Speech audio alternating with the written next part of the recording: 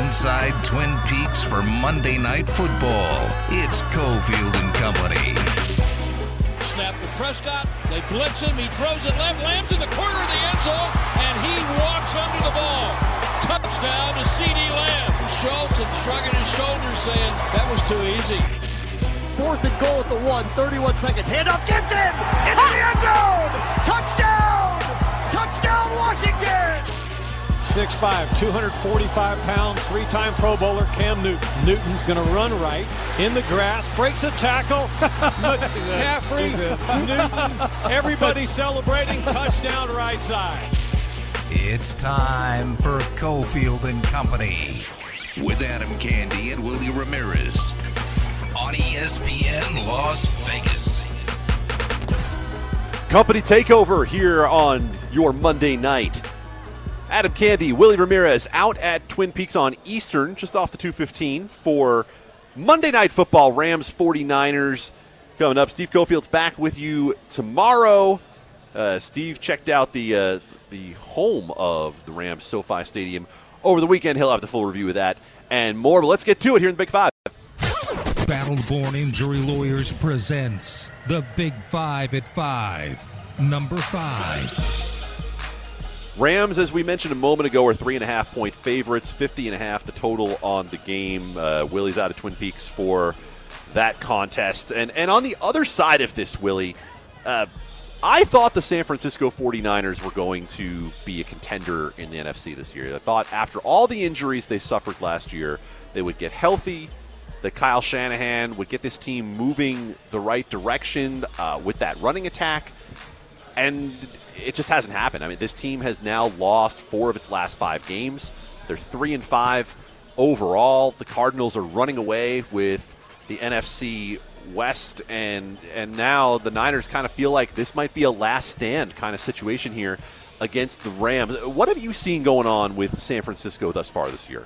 Well, first and foremost, and I take this from the Raiders press conferences all the time, is we have to get takeaways or we can't turn the ball over. And when you look at the complexion of that statistic on both sides with San Francisco, they rank 28th in the league in allowing 14 they've turned the ball over 14 times. On the other side of it, they rank second to last. That defense has generated 5 turnovers. So they're -9 in the turnover department. So first and foremost, they're coughing things up, and they're not getting the ball back. They're not doing their offense. The defense isn't doing the offense any favors whatsoever. The lack of production can be attributed to, and I brought this up earlier with another team, but in terms of just their average drive, the numbers where they're at with their average drive. They hold on to a football per possession 2 minutes and 36 seconds. That's 27th in the league. They're driving 5.71 yards, 28th in the league. Just not going to get it done if you cannot sustain drives and keep your defense off the field to rest them. That was a big problem last night with the Raiders that was brought up. Derek Carr brought that up. We have to keep the ball on the field. We got to keep our defense on the sidelines. So I think that San Francisco somewhat has been doing that all season. You know, the problems that we saw with the Raiders last night in terms of that. And its defense alone is struggling against the pass. It certainly can't stop the run. So if you have a team with a balanced offense, it's just going to ram it down your throat, set up the play action. And I just don't think that San Francisco has the personnel to counter a team such as the Rams tonight that can bring it on both sides of the ball. So on the other side for San Francisco, when you look at the offense, this is the game that is going to determine whether or not Jimmy Garoppolo gets to play anymore for the San Francisco 49ers, I think. Because if they lose this game tonight and drop to 3-6, they're out of the playoff race for all intents and purposes. There'll be a couple of games back of that 7th wild card, but really, you're not playing for the 7th wild card, the 7th spot and the wild card. Nobody's playing for that at the beginning of the season. There is going to be no reason left to sit Trey Lance on the sidelines. Every game from now on, if the 49ers don't win tonight, that Trey Lance doesn't start is another wasted game of his rookie contract, another wasted chance to see if the guy you traded up to number 3 overall to get is the future of your franchise. What you do know is that it's not Jimmy Garoppolo. Pro Football Focus has a stat. called Big Time Throws. They watch every throw, every play, and they say, basically, how much value are you adding? How many times did you drop that ball in a bucket and help your team win? This year, thus far, Derek Carr leads the NFL with 28 big-time throws. Jimmy Garoppolo, yes, he's missed a couple of weeks due to injury, has 4. He has 4 big-time throws. His turnover-worthy play rate is among the highest in the league.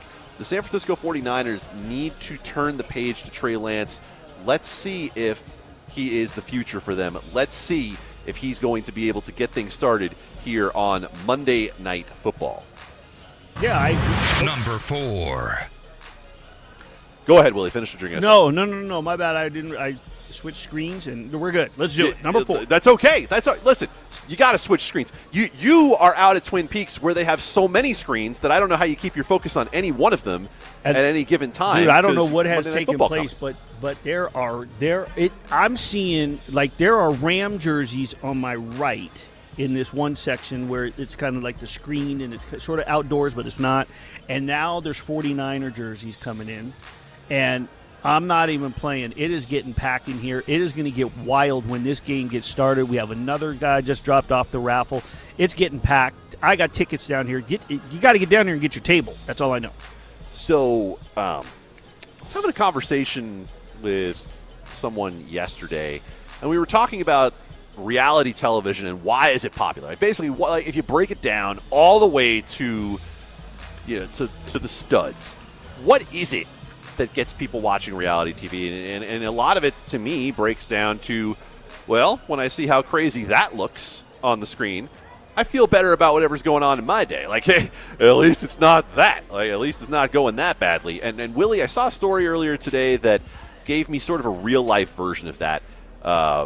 Looking at Ben Zobrist, former Chicago Cub, world champion with the Cubs, former Tampa Bay Ray for a while, Kansas City Royal. This is just an unbelievable story about Ben Zobrist. He's in a very high-profile marriage with a woman who's a Christian singer, very popular, Juliana Zobrist. They filed for divorce, but Willie, this is one of those stories where you feel like every time you've read the worst of it, you then see something else and you're like, oh my God.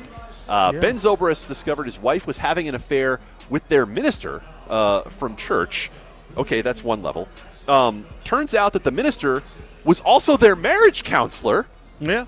Who was counseling them both pre- and post-divorce, and that Ben Zobrist, because the guy was his pastor, thought, well, this is a guy I can confide in, and was talking about getting himself through the divorce. Okay, that's another level. That's another hard way to take yourself through an impossible time. But wait, it gets worse.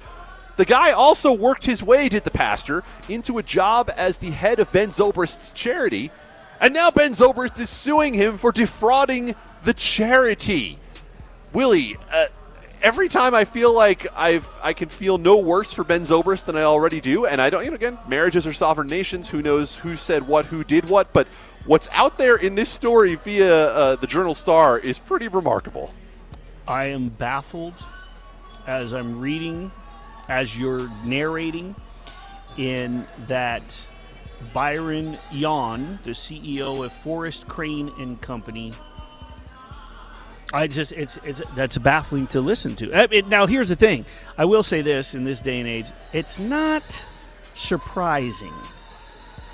As crazy as this twisted tale goes, I'm not sure it's surprising. And, I mean, it's almost as if now I'm waiting to find out if Zobrist will be contacted by Hollywood, and this gets made into some crazy movie. Beginning in 2018, to give you some of the script, Yon, the pastor, talked daily with Juliana Zobrist, the lawsuit states, by Ben Zobrist. It alleges their sexual relationship began the spring of 2019, lasted for a year. And here's where you know they didn't think that it was just some regular old counseling. Yon and Juliana Zobrist used prepaid mobile telephones to help conceal their relationship. Yon's wife, yes, he's married too, reportedly discovered the phones in May of 2019. It's like an episode of The Wire. They're using burner phones to try to conceal their relationship. Oh, my goodness gracious. All right, that's my reality TV for the day. Except we know what would take place to Byron if this was in The Wire. Well, we absolutely do. I think Byron, Mr. Yawn, would be up in the vacants. Number 3.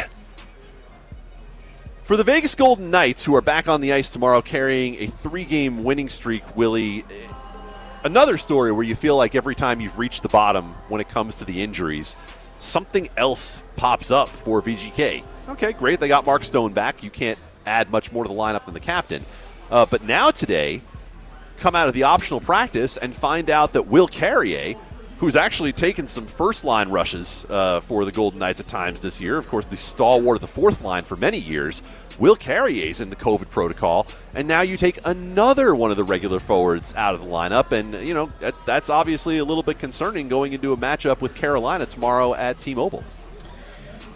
It is, but as we talked about earlier, and then again with Ashley, in that, you know, the interchangeable parts that we've seen through this season, they have realistically learned how to deal.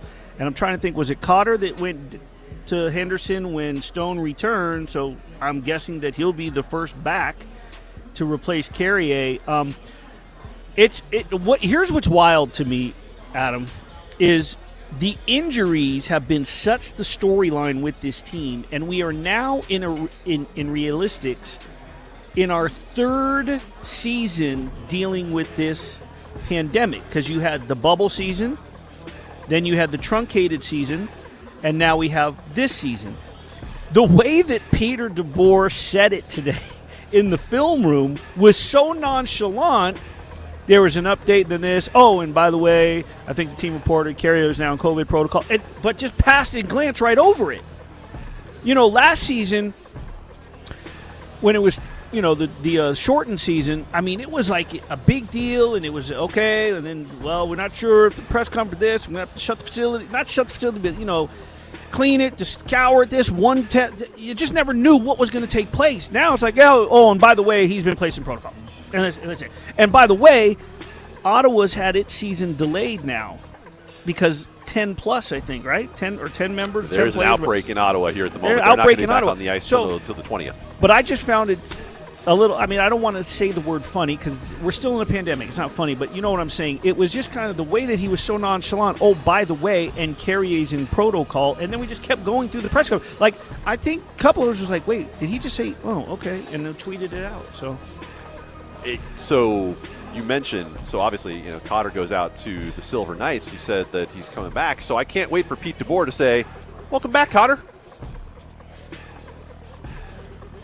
Number 2. Welcome back. Now, see, you get yourself out to Twin Peaks. Willie will sing for you, too. Just got to tell him what your favorite cereal is.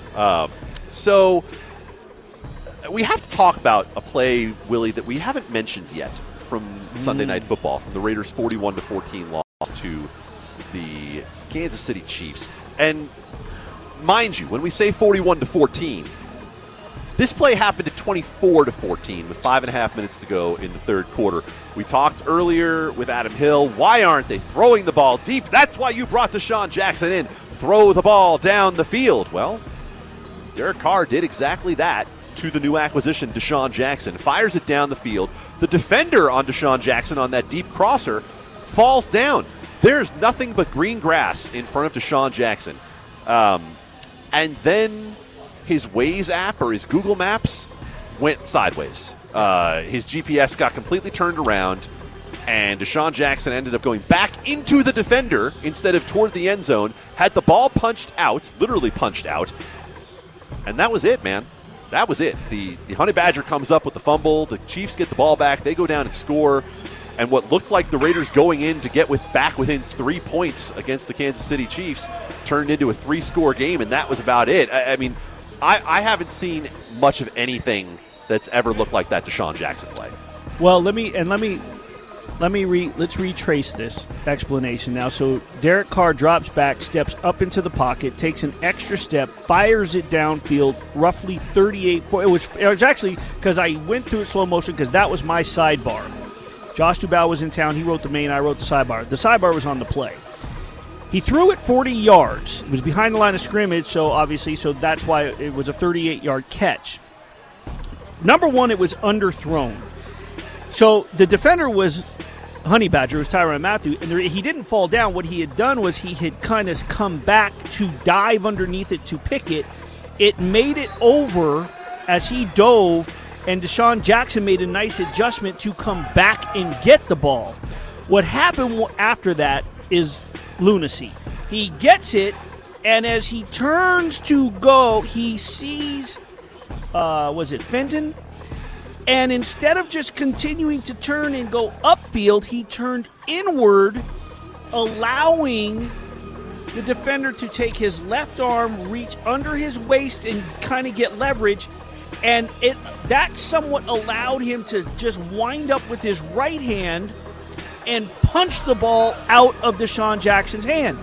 He actually put himself in position to be bear hugged and have the ball punched. And I'm not sure why he just didn't turn upfield and run. I'm not an NFL player. I don't know what the instinctive move was or what was going through his head to make the move that he did. But that was what took place. And, Bisaccia said in his opening statement, and I asked him about it, he said, could it have been a game changer one way or the other? Could that have been the momentum swing? Could that have been the pivotal point? They did go on to score 17 unanswered points. But Alex Leatherwood costed the team with a false start very early in the game that also somewhat dictated, when you look back, we didn't know it at the time, but when you look back, somewhat dictated the mistakes, the ebbs and flows that this team went through. But yes, that play was as baffling a play as we've ever seen, considering the fact that we're talking about a guy who was brought in to replace speed with speed, and all you have to do is turn, go upfield, and dart toward, even if you didn't make it, hold on to the ball, get tackled, you're in position, momentum, the crowd, and that's it.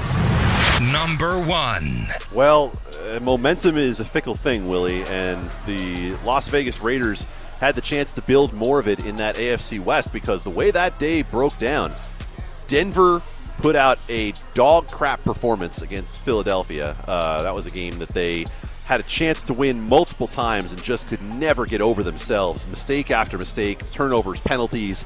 And the Chargers, something's not right with that offense right now. And the Chargers score 3 points in the second half and end up losing at home to Minnesota. And so the winner of the Chiefs-Raiders game was going to have control of the AFC West. Willie, when you look at the path forward for the Raiders here, is there still a way for them to win this division, or you think they have to focus on the wild card now? No, I don't think that you focus on the wild card when it's there's still one game. Chiefs got a game in hand, but I believe they got a game in 6-3, 6-4. You still have to focus on the division champions because anything can happen. Okay. What's crazy is Mahomes is 11-0 in his career on the road at AFC West foes. The losses he's taken in the division have been on his field. The Raiders have to work on themselves and focus on the task at hand and play this game by game at this point and play their cards and hope that the division continues to go the way that it's somewhat gone. The Chargers are the wild card in terms of, when I say that, I don't mean the playoff spot, but the wild card out there in terms of how they do things in their facility and how they turn things around. Because I think that's who they're going to be battling. Denver's defense, I believe, is for real, but we saw Philadelphia go in there and handle that team quite easily. I think that Denver is the fourth best team in that league. They're the worst team in that division. Kansas City has the potential to stay and be the number one. But Raiders can't. They got to focus on winning the division point blank and finish the season game by game. And the way to do that is going to come back to Derek Carr in the end. And when we come back, I have a breakdown on basically, if it's not going to be Derek Carr, then the Raiders aren't going to make the playoffs. It's the Big 5 at 5, brought to you by Battle-Born Injury Lawyers. If you've been injured, call Justin Watkins at Battle-Born Injury Lawyers, 570-9000.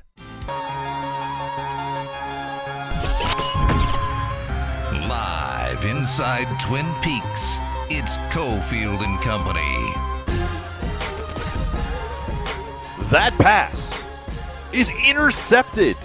Matthew Stafford has thrown the first turnover of the game. A little confusion with Odell Beckham Jr. Twin Peaks is your spot for Monday Night Football, where you can catch the Rams and the 49ers as Niners try to get up early as 3.5-point dogs. Willie Ramirez out there, Adam Candy back here.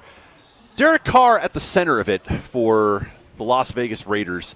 And I said before the break, and you need to understand just how this has changed. It went from the Raiders trying to win around Derek Carr to the Raiders winning because of Derek Carr. If you look at his grades this year by Pro Football Focus, in the wins for the Raiders, here are his grades. 90.5, 86.2, 84.3, 81.3, 74.9. The 74.9 was in that weird Week 1 game where he had to throw the ball 56 times against Baltimore. So, yeah, not surprising to see the quarterback play well in wins, right? But take a look at what's happened in the losses. Grades of 64, 64.5, 67.7, 43.9 against the Giants. That 64 came against Kansas City. Here's some other stats that show you what Derek Carr's performance means to the Raiders. He had 4 interceptions total in the first 6 weeks of the season. He's had 4 in the last 3 weeks, including 3 in the last 2. His big-time throws, I mentioned earlier, 28 to lead all of football. He's had just 2 per game in each of the last 2 games. He was averaging close to 4 prior to that. His average depth of target, and this is where you see the Ruggs thing start to come into play. First 6 weeks of the season, Derek Carr was averaging, for every target, 10 yards down the field, really pushing the issue in a way he never had before in his career. In the last 2 weeks, Derek Carr's average depth of target is down below 7 yards per target. If you add in the Philadelphia game where they ran the ball a whole bunch, it goes down in the range of 6 yards per target. The Raiders will go as far as Derek Carr takes them, but you know what? They'll also stop as short as Derek Carr stops short. Kansas City Chiefs get a huge, huge win here on Sunday night to grab control of the AFC West. Mark Boerichter, former Kansas City Chief, joins us on Cofield and Company in a moment. Ice cold 29-degree beer for under $4 and cheap appetizers all game long. Get down here to Twin Peaks. We were so close. Like, you think about it, maybe, I don't know. But, because we're so close for 3 more huge plays here and there. But once I watch the film and see, was it this, was it that, and you get a feel, really the next day recapping of what went wrong. Now, back to Cofield and Company, live at Twin Peaks. The voice of Derek Carr, Raiders quarterback, talking about how close he felt like the Raiders were to some bigger plays. They lose 41-14 to the Chiefs, so I think it's easy to say to Derek Carr, well, yeah, close doesn't count much when you lose by 27, but there was a point in that game where the Raiders were still in it when it just talked about the Deshaun Jackson fumble when they were down by 10, what could have been a bigger play. Let's talk about this game with someone who's been on the inside of the Chiefs and Raiders rivalry. Former Kansas City Chief Mark Boerichter joining us here on Cofield and Company. Mark, we know that the Kansas City Chiefs have been the talk of football for different reasons this year. And you, I noticed, I don't know if you have a history of being prophetic with these things, but I saw back on your Twitter on October 24th, you said, Chiefs fans, chill out. It's the first time this franchise has faced adversity. They're going to go through it. They're going to be okay. You look like a pretty smart guy after last night. Yeah, I guess I do. And I try to rub it in a little bit, too. But I think, here's the thing. You guys know this. It's a National Football League, right? We've seen over the last couple of weeks that, not to be cliche, but anything can happen, right? Any given Sunday, some things can happen. And my whole point, 3-4 weeks ago after the Tennessee Titans lost for the Kansas City Chiefs was this is the first time in the 3.5 years as a starter in the Patrick Mahomes era that this team here in Kansas City has gone through true adversity. When I say true adversity, 2 to 3 games, not just one stinker, because every team is up for one of those a year in the National Football League, but 2 to 3 weeks where you didn't play well. And how are you going to respond from it? And as long as number 15 is your quarterback, obviously here in Kansas City, we've obviously all seen across the National Football League what he's been able to do. And my whole point was there's some improvement that can come from him based on how defenses are playing the Kansas City Chiefs offense. And then obviously the defense could be a heck of a lot better than what it was, through those first few weeks. And yeah, it looked pretty prophetic right now. It wasn't my intention at the time, but it was one of those situations and I took a lot of heat from it. I'll tell you that as being a former player here in town, from fans. And I think, I'll just say this, I think Chiefs fans have been spoiled the last 3 years, and that's a good thing. But yeah, it's a long season, and obviously now 17 games, and a lot can happen, as we all saw with the Green Bay game here in Kansas City with Aaron Rodgers being out. But you can only play the guys that are in front of you. And now this team sits at 6-4 after a big win last night, obviously against Las Vegas. Mark, you mentioned having number 15 and getting spoiled by Patrick Mahomes in a lot of ways. Patrick Mahomes last night goes for 406 and 5 touchdowns. And Willie, my partner, earlier said, I asked him, are the Chiefs back? He said, I'm not sure they were ever really gone. How do you feel about where the Chiefs offense was last night compared to what you've seen the rest of the season? Well, I'll say this. I think they got back on track last night. I'm not one that's going to say, hey, this team is back yet, by any means.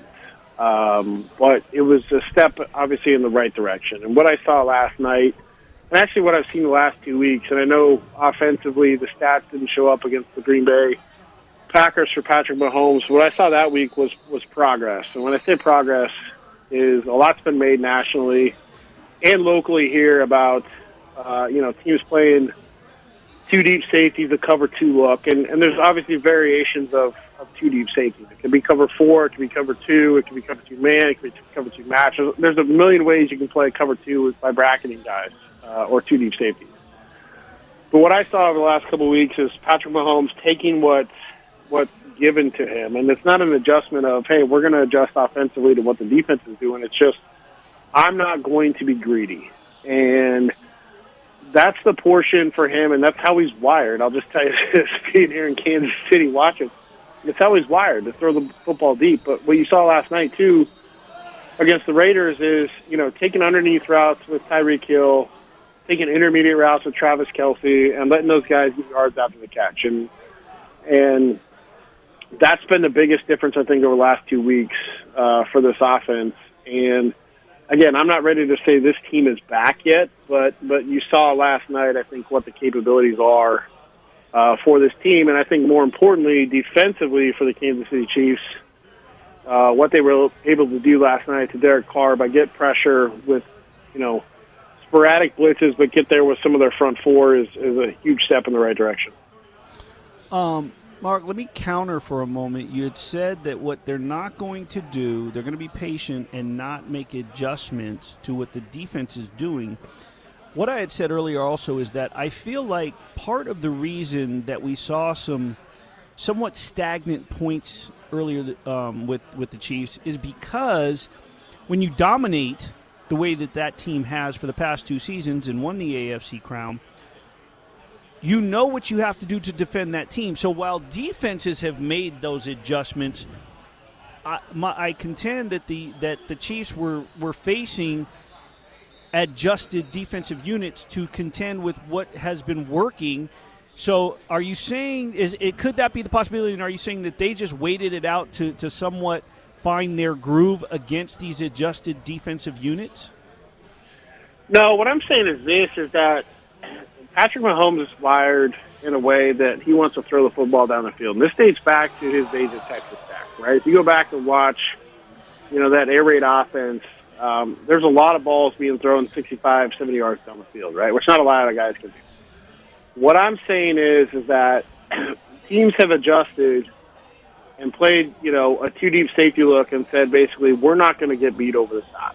And there have been times when you watch the all-22 of this offense early on in this season with 3-4 vertical routes with a guy underneath or a check down underneath wide open where Mahomes has forced it in or taken shots down the field into some double coverage or spilled the pocket because nobody's open, because he wasn't willing to take, an underneath route. And I think you saw, obviously, he was 9 targets last night to Darrell Williams out of the backfield, right, type of thing. I think you're starting to see him take a profit, right? Take a profit in the right situation and adjust from that standpoint where you're really, you can take your shots from time to time with one-on-one coverage, but if you've got guys open in the intermediate routes, the playmakers on this team here in Kansas City are good enough that you can't be, I don't want to call it selfish, but you can't be greedy. You can't be greedy in terms of, trying to take additional shots down the field when you have other guys open.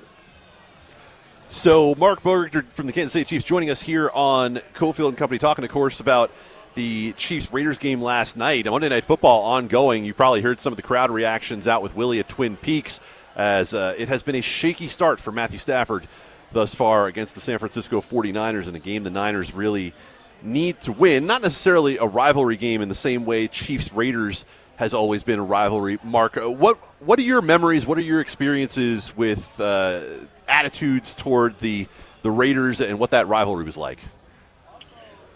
Well, I don't know if this rivalry is as great as it used to be, right, back in the old days. Yeah.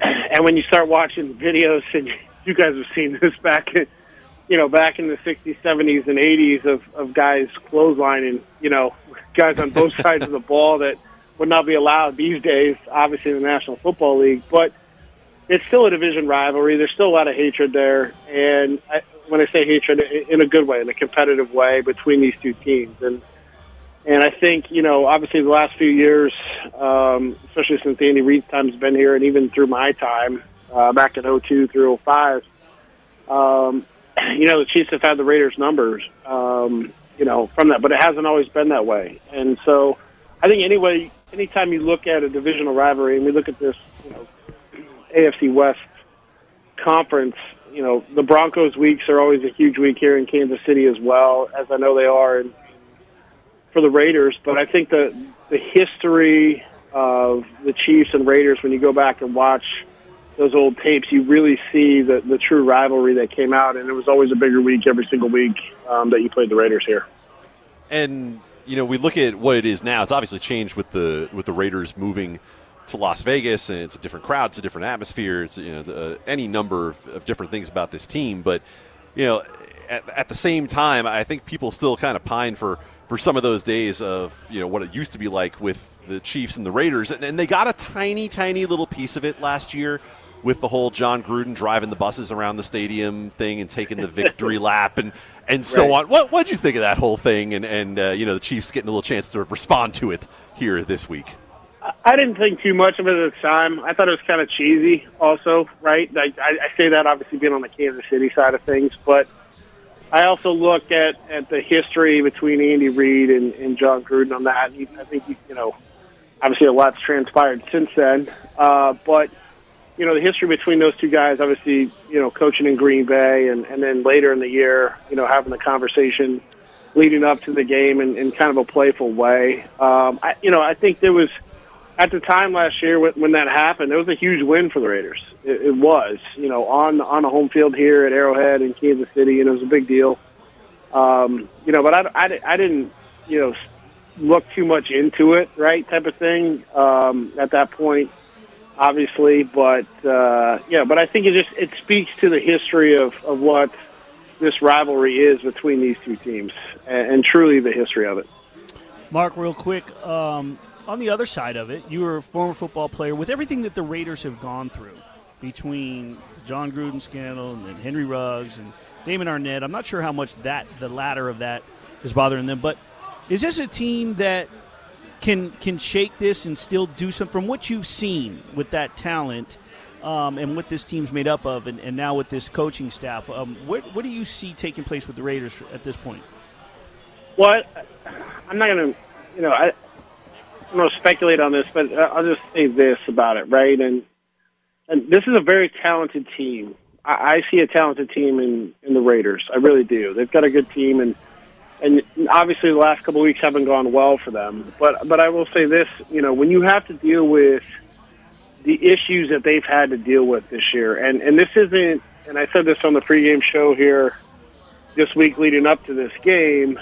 And obviously the Henry Ruggs situation is an incredibly tragic situation all the way around, right, when you look at it. But this is also, and not to downplay that situation, but it didn't happen in the offseason. It happened midseason. But then you couple that with the fact that the emails come out in regards to your head coach. He, quote, resigns in the middle of the year. That's a lot to deal with over a couple-week stretch. And, I'm a firm believer that teams will rally around an interim head coach. They'll rally around a backup quarterback for a couple games. But it takes a lot of energy to do that. And I don't think you can put, a real value, I guess, for lack of a better term, on how much energy that takes to get up and not have to deal with those situations, right? And it's unprecedented. It really is. What everything they've gone through so far this year, it's not that.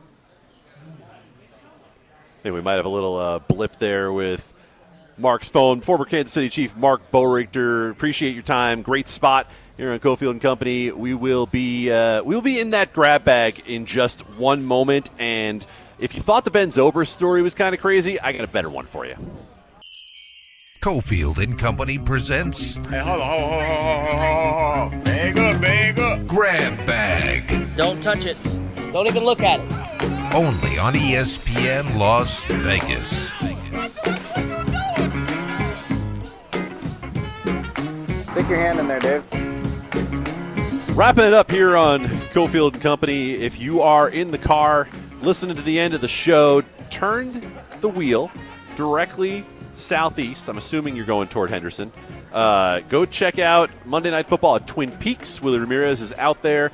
Got some giveaways, got some beers, got some apps. Willie, how is it looking out there? I would think that your 49ers fans in the house are a lot happier bunch. They are. They're real happy, and it is, at this point, it is packed. It is lively. There are a couple tables left, but Chloe's at the front taking care of business. There are seats at the back booth. There are big screens everywhere. There are drink specials throughout the game. Beer, ice cold beer specials. Fantastic kitchen. So make sure you get down here ASAP and get situated for it, because what looks like it's going to be an unbelievable game. I believe it's now 14-7. Stick your hand in there, Dave. Keep an eye on what's going on there with the score. Of course, the 49ers, one of those two touchdowns that Willie just mentioned, a pick six off the hands of Tyler Higbee into the hands of Jimmy Ward. He was able to take back for a touchdown. Now, I want to warn the listeners. You said if you're driving down, if you're on the freeway, if you're driving, head southeast. If you're driving and you're about to listen to this grab bag, put two hands on the wheel and just stay focused. Do not get distracted and stare at the radio when we start talking, and just focus on the driving, but be prepared. Yeah, I like to think of myself as a bringer of sunshine, as someone who makes life a little bit better for everyone. They tune into our radio program here on Cofield and Company, and they get a little bit of knowledge and they get a little bit of entertainment, and they get a little something to make them feel like, well, I might not have had the best day, but I did not have someone pee in my mouth at a concert. Right? And I mean, like, if you really need to go down to the very bottom level of Maslow's hierarchy and, like, where can I say, all right, things aren't so bad, nobody peed in my mouth today. And if you think that I'm just making up random words and putting them together Mad Lib style, no, I'm not. Willie, I don't know that either of us is a big fan of Brass Against. It is a band known for performing brass versions of rock songs, and hey, there's something out there for everybody. But according to this story that I found earlier, they have issued an apology after their lead singer peed on a fan's face at a festival in Daytona Beach. So first of all, stunner, this happened in Florida. During a set at Welcome to Rockville on Thursday night, singer Sophia, wait a second. This was a female singer that peed in someone's mouth, okay. Just makes the logistics a little more interesting. Sophia Urista pulled down her pants on stage and peed on a surprisingly willing fan mid-song. They issued an apology, did the band, on the next day. We had a great time last night at Welcome to Rockville. Sophia got carried away. And let's be honest, we've all thought to ourselves, this is a great time, but wouldn't it be better if I could pee in somebody's mouth? That's not something the rest of us expected, they said, and it's not something you'll see again at our shows. Thanks for bringing it last night, Daytona. According to this article, she grabbed a bottle of water, did Sophia, noted that the show would be closed out with her relieving herself on someone in the audience once she drank it all. Quote, get my man with the can on his head ready, because we're going to bring him on stage, and I'm a piss in this mother boop's mouth. And then she did. And then she kicked him off stage. Willie, I don't know what your idea of a good time is. And if it involves anything like this, feel free not to share it with me. But what led to all of this? What do you think was the sequence of events that not only brought this woman to decide to do this, but also this man to decide, yes, I'm going to go up on stage and participate in the brass against pee in the mouth contest? Well, in what led to it on either party's, whether it was her or his, is I'm guessing one or both had some sort of chemical effect. What that chemical might have been, I don't know. She did add, I got to pee and I can't make it to the bathroom, so we might as well make a show out of it. Oh, okay. She added that. The News Journal reports that Florida Statute 800.03 makes it unlawful for someone to expose his or her sexual organs in public or on the private premises of another, or so near thereto as to be seen from such private premises in a vulgar or indecent manner. The crime of indecent exposure is punishable by up to a year in jail or a $1,000 fine. So, to clarify, she is not in trouble, per se, for peeing on this man in his mouth, who, by the way, he got up and shook his head really hard, like he had just doused himself with ice cold water after, 30 minutes running around the soccer field. He was all in. She's in trouble for exposing herself. Yeah. And he also, by the way, to add one piece to that, because the man here is not blameless, he scooped up what he could in his hands and threw some of it out into the audience as if to say, I am a giver. I do not want to be the only person who gets to experience Sophia peeing on them today. You all should be part of Urine Nation. Real quick, Bobby, you've been to some of the greatest concerts in the world, some of the greatest rock. Have you ever experienced somebody peeing on someone's face? G.G. Allen, have a nice day. What? Cofield & Company back tomorrow. Sometimes all it takes is a one-liner to make the whole thing happen. For Willie out at Twin Peaks, for Ari, for Bobby, we'll see you tomorrow.